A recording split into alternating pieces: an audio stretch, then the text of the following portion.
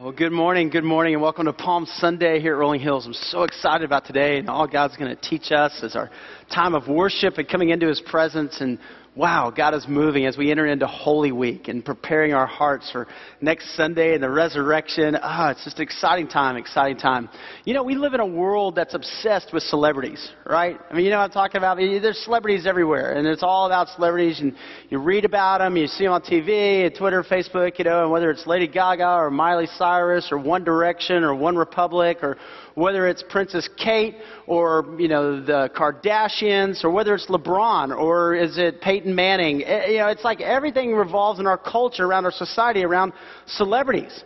And I was checking out the grocery store the other day, and here they are, just all kind of staring you at the face whenever you kind of check out. And, you know, this is Kim and Kanye. I don't know if you know that they're getting married. It's newsflash maybe for you guys. But there's a big wedding disaster right now. So you can read about it right here. It's happening. You know, here's Miley right here. Her pal tells all. So I'm sure that's going to be really accurate, you know, right? But that's from her pal. It's going to tell us all about Miley and her life. And people buy this and read this. Gwyneth and Chris broke up this week. I hate to hear that. I don't know what happened to them, but people does. And I'm sure people will tell us the exact story and what really happened and what really went down. It's like our society's just obsessed, right? I mean, it's like we can't get enough, and we're going to read more and more because somehow, some way, we think we're going to live vicariously through these people. And as a society, as a culture, and it's not anything they've done, it's not their fault, it's just the way our society is. But every generation has had that. Right? Every generation has some kind of celebrity, and maybe if we had grown up years ago, it would have been the Beatles, and, you know, you would have been screaming for the Beatles and going crazy, or Elvis, you know, it might have been Elvis, that was the big deal, you know, or U2, right? Every generation has had some kind of celebrity. I guess there's just a need in all of us. We want somebody bigger than us. We want somebody that we can celebrate. But here's the deal about celebrities, right? And we live in Music City, USA, and so we kind of have celebrity sightings, and people will email us and say, hey, what celebrities have you seen? You know, but we kind of got this vernacular down. We know the Nashville code. You know, you don't talk to them. You just kind of go on and do your thing. You're like, hello, Nicole Kidman, good to see you. You just kind of, you know, move on, you know, but we kind of know that life. But here's the thing about celebrities. They number one is this. They elicit intense emotion, right? You either love them or you hate them, you know. Taylor Swift song, Mean. Why do you have to be so mean? You know, right? I mean, people, you love them or you hate them. It just kind of comes with the territory. The second thing about celebrities is they're here today and gone tomorrow. There's always a next generation. I was at a 9-year-old birthday party yesterday, and this little kid was opening up a packet of football cards, and he looks at me and he says, hey, have you ever heard of this guy, Emmitt Smith? I'm like, seriously, dude? You know, I mean, is he that old yet? I mean, like, you don't even know you're 9. No, come on. You know, but it's like, who's the next thing, right? We all get into that. Okay, they've had their time, their 20 minutes of fame. Now we're moving on. Who's the next big celeb out there that we can follow? You know, who is that? And the other thing about celebrities is, right, they want to keep this image. And they will have to keep this image, and so that's why you have bodyguards. You can't get too close. You got publicists who are going to put out what stories, so we don't know what's really true and what's not true or what really happened. You know, because they got to keep this image. We got to be flawless, and so you got the red carpet. You got the ropes. You can only get so far. You can only get so close. But then we discover after a while, man, they're just regular people, right? They're just regular people. They're just people who put their pants on the same way we do. They just go through life the same way we do. They go to the grocery store like everybody else. And at some point, we kind of grow up past that celebrity stage. We're like, they're just regular people. But the whole celebrity thing, it's not a new deal, is it? You can go back and watch Gladiator, you know, or watch The Hunger Games. I mean, there's always been this insatiable desire in every generation for somebody bigger than us. We need a hero. We need somebody we can look up to. We need somebody that when our life, it seems like it's down and it's hard, there's somebody else maybe who's got a better life. They got more money. They got more success. Somehow we can live there. Why? Because we long for that. The deal is in every person that was ever created, there is a God-shaped hole. God-shaped hole. In you, in me, every person. And we try to fill that God-shaped hole with money, with power, success, or with people. Somebody's gonna be the one I can worship. Somebody's gonna be in there in my life. We want that. When I was growing up, it was a guy named Michael Jordan, right? Maybe you know knew that Michael Jordan. He was a basketball player, by the way. Sorry, LeBron and Kobe, but probably the greatest basketball player of all time. And he was amazing. And when I was a kid, I wanted to be like Michael Jordan. I played basketball, so I would try to emulate his shot. I would try to emulate his dunks, but I could barely slap the net, so it made it a little difficult. But I would watch Michael Jordan. I mean, he could take off from the free throw line and dunk the ball. It was incredible. I had his little logo on my tennis shoes, his little logo on my shirt. Here he is, Air Jordan. I was there when the Bulls won their 6th NBA championship. I was in Chicago. And I'll never forget how when the game was over, everybody rushed out into the streets. And there were fireworks going off. They were lighting cars on fire. That was a little awkward, But, I mean, it was crazy. It was at that moment I kind of woke up and realized that here I am. I'm like an adult now. And I'm looking around. I'm going, wait a minute. This has gone a little too far, This has become worship. And there is something there that has stepped over the line. It wasn't anything Michael's fault. He just dunked a basketball, right? But at some point in people's lives, we wanted so much more. And we try to have people come in and fill that void in our hearts and in our lives. Well, welcome to Palm Sunday, the beginning of Holy Week. You see, Jesus rides into Jerusalem as a celebrity. We'll see that today. People are cheering. They're going crazy. They're going nuts. But next Sunday, he arises as a Savior. Because he is so much more. And there is a God who sent his Son who fits perfectly into your heart and your life. He's the one who came, who transcends time, who transcends generations, who transcends flaws and hurt and pain. He is the one who comes and gives our life meaning and gives our life hope because we all need a Savior. And a Savior has come. If you have a Bible with you this morning, I want you to see what happened on that first Palm Sunday. And back, it's recorded in the Gospel of Luke today. We're going to see that in Luke chapter 19. In fact, all 4 Gospels record what's known as the triumphal entry. The triumphal entry. I mean, if you don't have a Bible with you, maybe you have a mobile device. You can access the Scriptures online. Just pull it up with us as we unpack the Word of God today. I'm so excited about what God's teaching us and the way He's growing us in His Word and His truth. And let's see what happened. Or we'll put the words on the screen. You can follow along with what God's Word has to say. It says, after Jesus had said this, he went on ahead going up to Jerusalem. Now let me set the context for you. It says after he said this, and so here's the context. Jesus has been doing ministry for 3 years. He has rock star status at this time. People are coming from all over to hear Jesus teach because this guy was a carpenter turned miracle worker, and now people are saying, Messiah. I mean, this is a huge deal. We know from the Gospel of John that he has just raised Lazarus from the dead.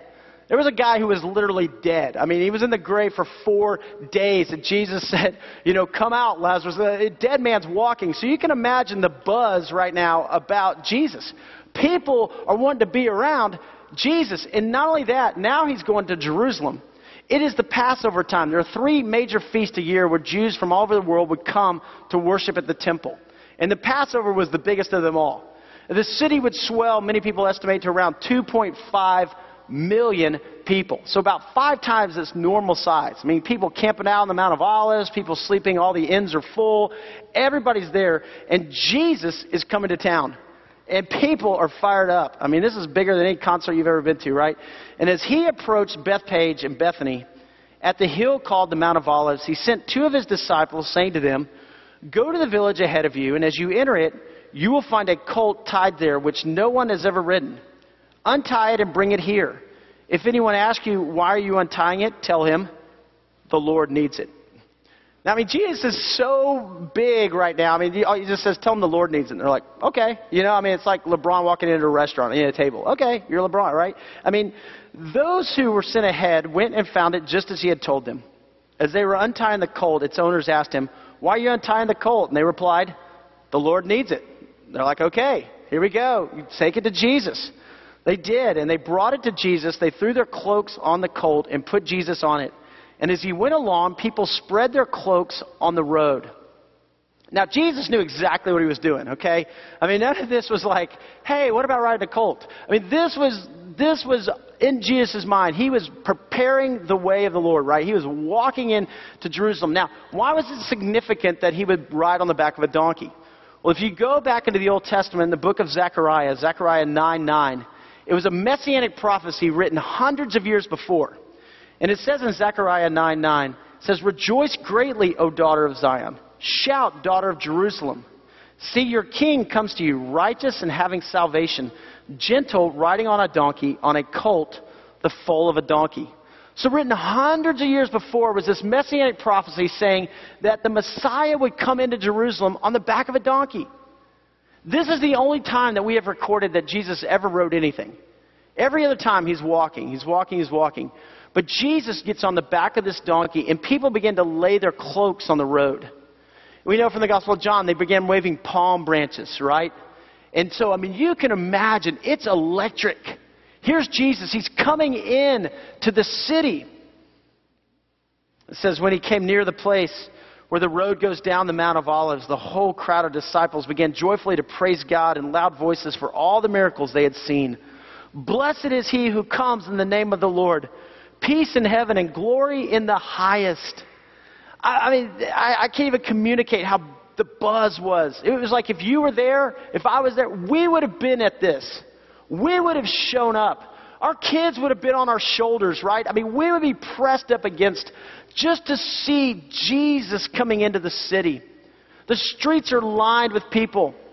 Now, the Romans at this time occupied Palestine. And the Roman Empire, it pretty much dominated the world at this time. And the Romans were smart. They had learned from the Greeks. When the Greeks conquered Palestine and they conquered Jerusalem, the Greeks went in and they tried to Hellenize everybody. And that didn't go over real well with the Jews, right? When you try to slaughter a pig and put it on the altar, it doesn't go well. And so the Jews revolted against them. Well, the Romans learned about that. And so when the Romans came in, they said, hey, you can continue to worship. You can worship your God, but you've got to pay taxes to us. And so the Romans are in the city. They're holding people back because they believe a revolt is about to break out. And here's Jesus coming in on the back of a donkey, and the disciples are singing, "Blessed is he who comes in the name of the Lord. Hosanna in the highest." And there's just this groundswell of emotion. People are fired up. Here comes Jesus. Some of the Pharisees in the crowd said to Jesus, "Teacher, rebuke your disciples." Now, the Pharisees were the religious leaders. They were the ones who, they thought they had it all figured out. You go back to the Old Testament, they knew, and they were the ones that were saying, hold on. Jesus, we know the Messiah, we believe, is going to come in and overthrow the Romans. And he's going to establish the Jews back to their place of prominence. Whoa, what are you doing? "I tell you," Jesus said, he replied, "if they keep quiet, the stones will cry out." Isn't that awesome? He said, if they keep quiet, the stones will cry out. Why? Because Jesus will be worshiped. Jesus will be praised. Jesus is God's Son. I love being out in nature. Anybody else love nature? Love being out there? Yeah. You feel close to God, don't you? You're sitting at the base of a mountain, you're just looking up, and you're like, man, how great is our God, Or you're by a river, and you're just seeing that. You see the trees swaying in the wind, or you hear the birds singing, and you're just going, man, everything in creation worships God. And there's a connection there in your soul and your spirit. You get away from all the trappings of this world, and you're out there, and Jesus says, hey, even the stones will cry out. Because I will be worshipped. I'm the Savior. I'm the Redeemer. I am the hope of all mankind. And then this is where it kind of changes right here. As he approached Jerusalem and he saw the city, he wept over it. Now, that's interesting, right? You don't see a lot of celebrities weeping, most of them are going to the stage, and most of them are saying, hey, come to the concert, pay your money. But Jesus comes in and he has compassion. It tells us in the other Gospels that he looked at the people and he had compassion on them, like they were sheep without a shepherd, that they were harassed, and his heart just broke. You can imagine him stopping and saying, whoa, let me just pray. Let me just pray. And he said, if you, even you, had only known on this day what would bring you peace. See, his heart went out because he knew that they were chanting for him right then and they were celebrating right then, but he knew in just a few days he'd be going to the cross. He knew in just a few days that same crowd that was chanting, blessed is he who comes in the name of the Lord, would be the same crowd that would chant, crucify, crucify, crucify. Because we want a hero. We want somebody who's going to meet our demands. We want somebody who's going to entertain us. We want somebody who's going to please us. And Jesus is going, if you had only known what would bring you peace, If you would only accept what God is doing, God has a bigger plan than you can even see or even imagine. But now it's hidden from your eyes. The days will come upon you when your enemies will build an embankment against you and encircle you and hem you in on every side. They will dash you to the ground, you and your children within your walls. They will not leave one stone on another because you did not recognize the time of God's coming to you. And what was Jesus saying? Jesus was saying to the people, hey, listen, you want a political savior who's going to overthrow the Romans. I'm doing something greater. I'm doing something eternal. I'm changing people's hearts. I'm redeeming mankind for eternity. And sure enough, just as Jesus said, this is exactly what happened. In 40 years from this time, the Romans came in because the Jews revolted against the Romans, and they came in and just destroyed the temple. 70 A.D., not one stone left on another. In the Second Temple period, the temple was destroyed because they rebelled. They wanted somebody else. Jesus said, I am the one. And then he entered the temple area and began driving out those who were selling. It is written, he said to them, my house will be a house of prayer, but you have made it a den of robbers. So instead of going to a stage, instead of going to a place, Jesus goes over to the temple. And he goes into the temple. And he begins to turn over the tables. And he's going, guys, you're missing it. You see what had happened is the religious leaders there, they had this place and they had turned it into what he said, a den of robbers. They weren't helping people connect to God. Back then, if you came to worship, you would come and you would bring a sacrifice, right? So you would bring a lamb or a goat with you to come to sacrifice for your sins. Now, praise be to God that Jesus is the unblemished lamb who died for our sins. So we don't have to do that today. I mean, that's a great deal. But you would come into worship, and what would happen a lot of times is there would be a religious leader out there who would meet you, and they would look over your lamb or look over your goat, and they would say, you got a little blemish on your lamb right here. That one's not going to work. You need an unblemished lamb, and we just happen to have a sale going on. Unbelievable. Only $19.95, right? There's a lamb over here, unblemished lamb. You can come over here. You can buy that unblemished lamb. You could say, but you have to have temple money.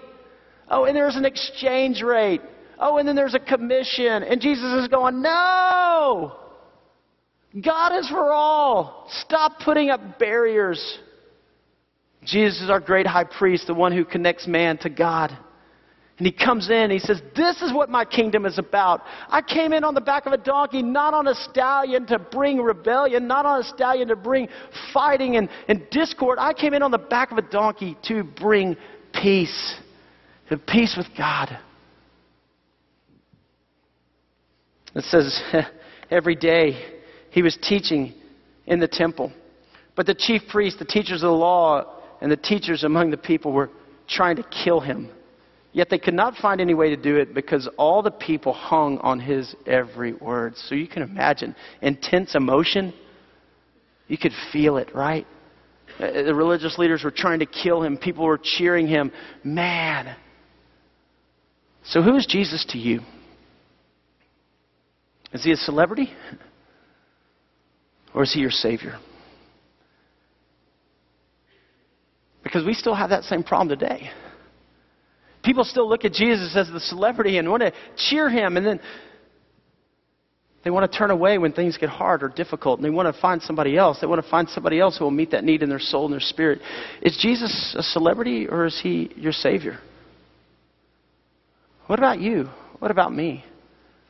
The other day I was down at our neighborhood clubhouse and I started talking to this guy, and his kids go to my kid's school, and so we were having this conversation, and he said, so what do you do? And I said, well, I'm a pastor. And he said, oh yeah, that's cool. And I said, yeah. I said, well, what about you? Do you go to church anywhere? And he goes, no, I don't go to church. I said, okay. I said, that's cool. I said, well, why don't you go to church? He said, well, I'm spiritual.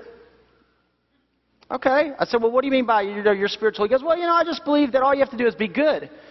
And if you're good, then you can have a relationship with God. I just think that's all it is just being good. And I said, okay, well, what do you believe about Jesus?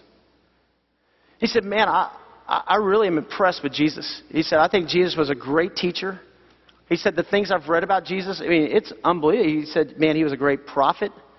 He said, I'm really impressed by the things I've read about Jesus. And I said, hey, he was all that. I said, but I'll tell you, he is even more. He goes, what do you mean? And I said, well, how good do you think you have to be to get to God? He goes, well, I think you just have to be good. And I go, well, how good? You have to be super good? Because, see, I told him, I said, Mother Teresa never thought she was good enough. Billy Graham doesn't think he's good enough. So what about you? How good do you have to be? And he goes, well, I don't know. And I said, because I'm not good enough. I mean, I've made a lot of mistakes. I've messed up, I said, but here's the good news about Jesus is Jesus came and he lived 33 sinless years. He was flawless. There was no sin in him. And he died on a cross for your sins and for my sins. He paid the price because the Bible says the wages of sin is death and that there has to be a price that's paid. And then when you accept Christ as your Lord and Savior, as God draws you to himself, when God looks at you, he doesn't see all your mistakes. He doesn't see all your failures. You know what he sees? He sees the righteousness of Christ. I said, that's how I believe that you're good enough, is because of what Christ has done for you. Not about what we do, it's about what he's done. He goes, wow, that's interesting. And so for the next 30 minutes, we talked about what it means to be a follower of Jesus and why that's important. To not just say, hey, he was great, he was wonderful, a great teacher. No, what is Christ to you? Who is Jesus to you? Is he a celebrity? Or is he your Savior? Here's the things I want you to see. Number one, I want you to see this, is Jesus Christ is a Savior for all. The Pharisees, the religious leaders, they tried to hush the crowd. They were trying to say, hey, Jesus, wait a minute. You're not doing this right. You need to do it the way we want you to do it. You're the Messiah. You come in here. You overthrow the Romans. We've got an agenda for you. And Jesus was going, no, listen. I'm not just here to entertain you. I'm not just here to do your bidding. I am the sovereign God, the Lord over all creation. A lot of times we feel like we're left out, right? Maybe I don't know enough of the religious lingo. Maybe I don't have the front row seats. Maybe I've made too many mistakes in my life. Does God really care? I want to tell you, he does. Oh, he does. More than you even care about yourself, he cares about you. And he loves you. And Jesus came for you, to have a relationship with you. Sometimes we try to do that same thing with Jesus, so don't we? Well, God, I want you to do my way. I want you to do my things. We kind of treat God like a giant vending machine. If I put the right combination in, then God, you've got to perform for me. You've got to entertain me. And guys go, whoa. I sent my son because I love you, and I know what's best for you, and I have an awesome plan for you. You trust me. But I want to be your Redeemer. I want to be your Savior. I love you. I love you. You see, back then when you would go to the temple, you could really only get so close to God, right? I mean, if you were a Gentile, and most of us are Gentiles here, right? You could go to the court of Gentiles, but that's as far as you could go, because God was up here in the Holy of Holies, and we could only come in to be in the court of the Gentiles. Now, if you were a Jewish woman, you could get a little bit closer. You could go into the court of the women right here. So you got past the Gentiles, but you're still pretty far from God, because God's over there, right? Now, if you were a Jewish man, you could come in here to the court of men, so you got past the women, but you're still, he's in the Holy of Holies, you're still here. If you were a priest, you could go to the holy place, right? And so you're a little bit closer, but there was a giant veil that separated the Holy of Holies that's from the high place, the holy place, from the court of the men, the court of the women, the court of the Gentiles. So this giant veil stood. And in the Holy of Holies is where they felt like the presence of God dwelled. And only one time a year could the high priest go into the Holy of Holies to offer a sacrifice for the sin of atonement of the people. And when they would go in, they would tie a rope around their ankle, because if they did it wrong and they were killed in the middle of offering the sacrifice, you couldn't go in and get them, so you would have to pull them out. Right? Because God is holy, and God lived over here. This giant veil separated the people from God.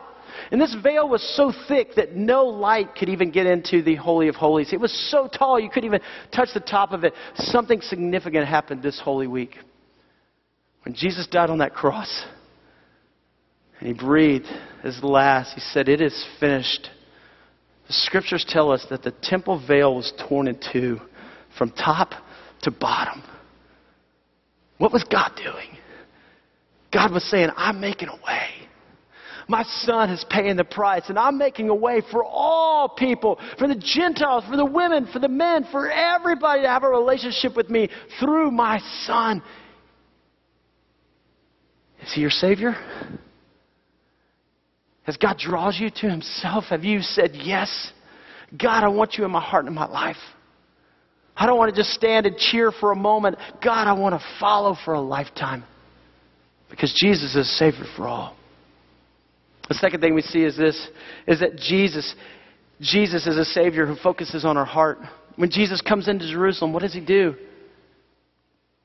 He weeps. He weeps. Not many celebrities weep, right? But Jesus weeps. There's 2 times in Scripture where Jesus weeps. The first is at a funeral, when Lazarus, his friend, dies. And Jesus is going to that funeral, and Jesus knows exactly what he's going to do. He's going to heal Lazarus. He's going to restore Lazarus. He's going to raise Lazarus from the dead. But he shows up and he weeps. Why? Because he sees Mary and Martha, Lazarus' sisters, and he sees their brokenness, their hurt, and their pain. And he weeps for them. Aren't you thankful that we have a Savior who weeps? Aren't you thankful that when we go through a hard time and a difficult time, that we have a God who steps into the brokenness with us? And maybe you're here today, and man, it's been tough. It's just been hard. Maybe you're here today, and man, life is just spinning out of control, and you just say, God, where are you? And God says, I'm right here with you. I'm weeping with you. I'm putting my arm around you. I'm holding you. Listen, I want to be enough for you. We're going to come through this. I believe in you. We have a God of compassion.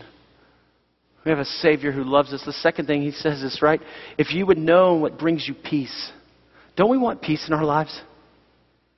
Don't we want peace? Now, we try to find peace in so many ways. We try to find peace through all of our circumstances. If I could have more money, if I could have a better job, if I could have more success, then somehow I'll have peace. And he's going, no. Peace comes in here. You can't control the circumstance, but peace comes in here.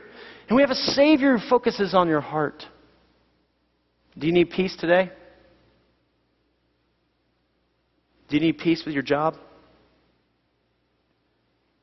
Do you need peace in your marriage? Do you need peace financially? So many people, man, this debt is just like this weight, and it's around your neck, and just like, But peace doesn't come when we get everything right on the outside, because there's always something else. There's something else. There's something else. And we never find peace. Peace only comes when we get it on the inside. When we respond to a God who's drawing us to himself. And God gives us his peace. I was reading this week on USA Today, there was a celeb in Hollywood who passed away. And he'd been in the movie industry for 80 years. 80 years. He was 93. He was still doing movies. But the more I read about it, I just thought, my heart broke for him. Here's a guy who's made millions and millions and millions of dollars. When he died, he'd been married 8 different times. The woman he was married to, he was estranged from.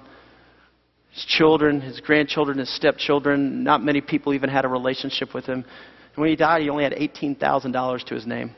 He couldn't even afford a burial plot in Hollywood Cemetery where he wanted to be buried. And I just thought, man, oh God, that we wouldn't chase the things of this world and think that they're going to somehow bring us peace. A God in our lives that we would know and understand that you are a God who longs to transform us from the inside out. And then we see this. We see a Savior who calls us to commit our lives. You see, celebrities, they don't really want anything from us. They just want the $2.99 to buy their magazine or to buy, whatever it is, their CD. But there's a Savior who says, hey, don't just cheer for me on Sunday. I'm also calling you to walk with me even to the cross and beyond. I'm not just here that when things are great, man, we're excited. I'm here to come and to remove the stanchions, to remove the robes, and allow you to walk onto the red carpet and allow you to follow me to the cross and beyond, to the resurrection and beyond. And the disciples who were there, the disciples who were walking with Jesus on the triumphal entry, and they were seeing all this excitement, this energy, were the same disciples that wondered, hey, where did the crowds go? Where did everybody go? And they ran from the cross. But they were also the same disciples that heard these words, He is risen. There is life. There is more. God is doing a greater work. And they were the same disciples that on the other side of the cross and on the other side of the resurrection were a part of a movement of God that God has used to change the world. And God calls you and me to follow Him. In the good times in the hard times, He just says, you hold on to me. You trust me because I will do immeasurably more than you could ever ask or ever imagine. When I was growing up, there was a football player named Jim Kelly. And Jim Kelly played at the University of Miami. And then he went on to play for the Buffalo Bills. He took the Buffalo Bills to 4 straight Super Bowls.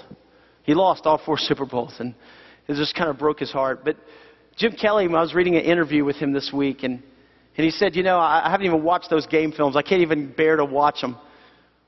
But he said, all my life I was living for me. All my life it was about success. And he said, then I got into the Hall of Fame, and it was all about accolades. It was all about people cheering for me and seeing me and how much money I made. He said, but just a couple of years ago, on April 23rd, I realized there was something more. It was on that day that I moved from being a fan of Jesus sitting in the stands to being a follower of Jesus in my heart and my life. He said, I watched my wife. My wife's a Christian, and she prayed and she prayed and she prayed for me. He said, and people saw in my life that there was a void. And he said, I even remember somebody gave me a prayer book. And I opened that prayer book, and what it said in there is I was reading different quotes. And one of the quotes was this: if you want to be in your child's life tomorrow, you've got to be in their life today. And he said, I thought about that, and what kind of man am I? What kind of father am I? What kind of husband am I? What is my life really about? And so on that April 23rd, just a few years ago, I said yes to Jesus. He said, my life's never been the same. He said, there's a joy and a peace that I've never known. Now, if you know anything about Jim Kelly, I mean, it hasn't been easy since football, right? I mean, the guy was in a plane crash. The guy has had multiple surgeries. The guy has cancer that he's battling. The guy had an 8-year-old son, Hunter, who passed away from a rare disease. But Jim Kelly wakes up every day, and his brother said he's got a smile on his face, and it looks like he just won the Publishers Clearinghouse. Every day, it just seems like there's life and there's a joy. He goes, I don't know where it comes from. And Jim said it comes from being a follower of Jesus. And I just thought, wow. You see, Jesus isn't just an event that you show up for and you cheer for and then you turn around and go live however you want to live and whatever you want to do. Jesus is a calling, a person, a Savior who calls you and draws you and says, come, follow me. Take up your cross daily and follow me and go on this journey with me and watch me redeem your life. Watch me redeem relationships. Watch me restore you. Watch me make things new in your life. But you live in relationship with me. Praise be to God for that kind of Savior. And praise be to God for a Savior for you and for me. That even in our mess, even in our flaws, even in our weakness, that God comes to us. And that's what Holy Week is all about. Is a God who loves you so much. He said, I don't want to spend eternity without you. And I'm sending my Son who will pay the price so that you could have life eternal.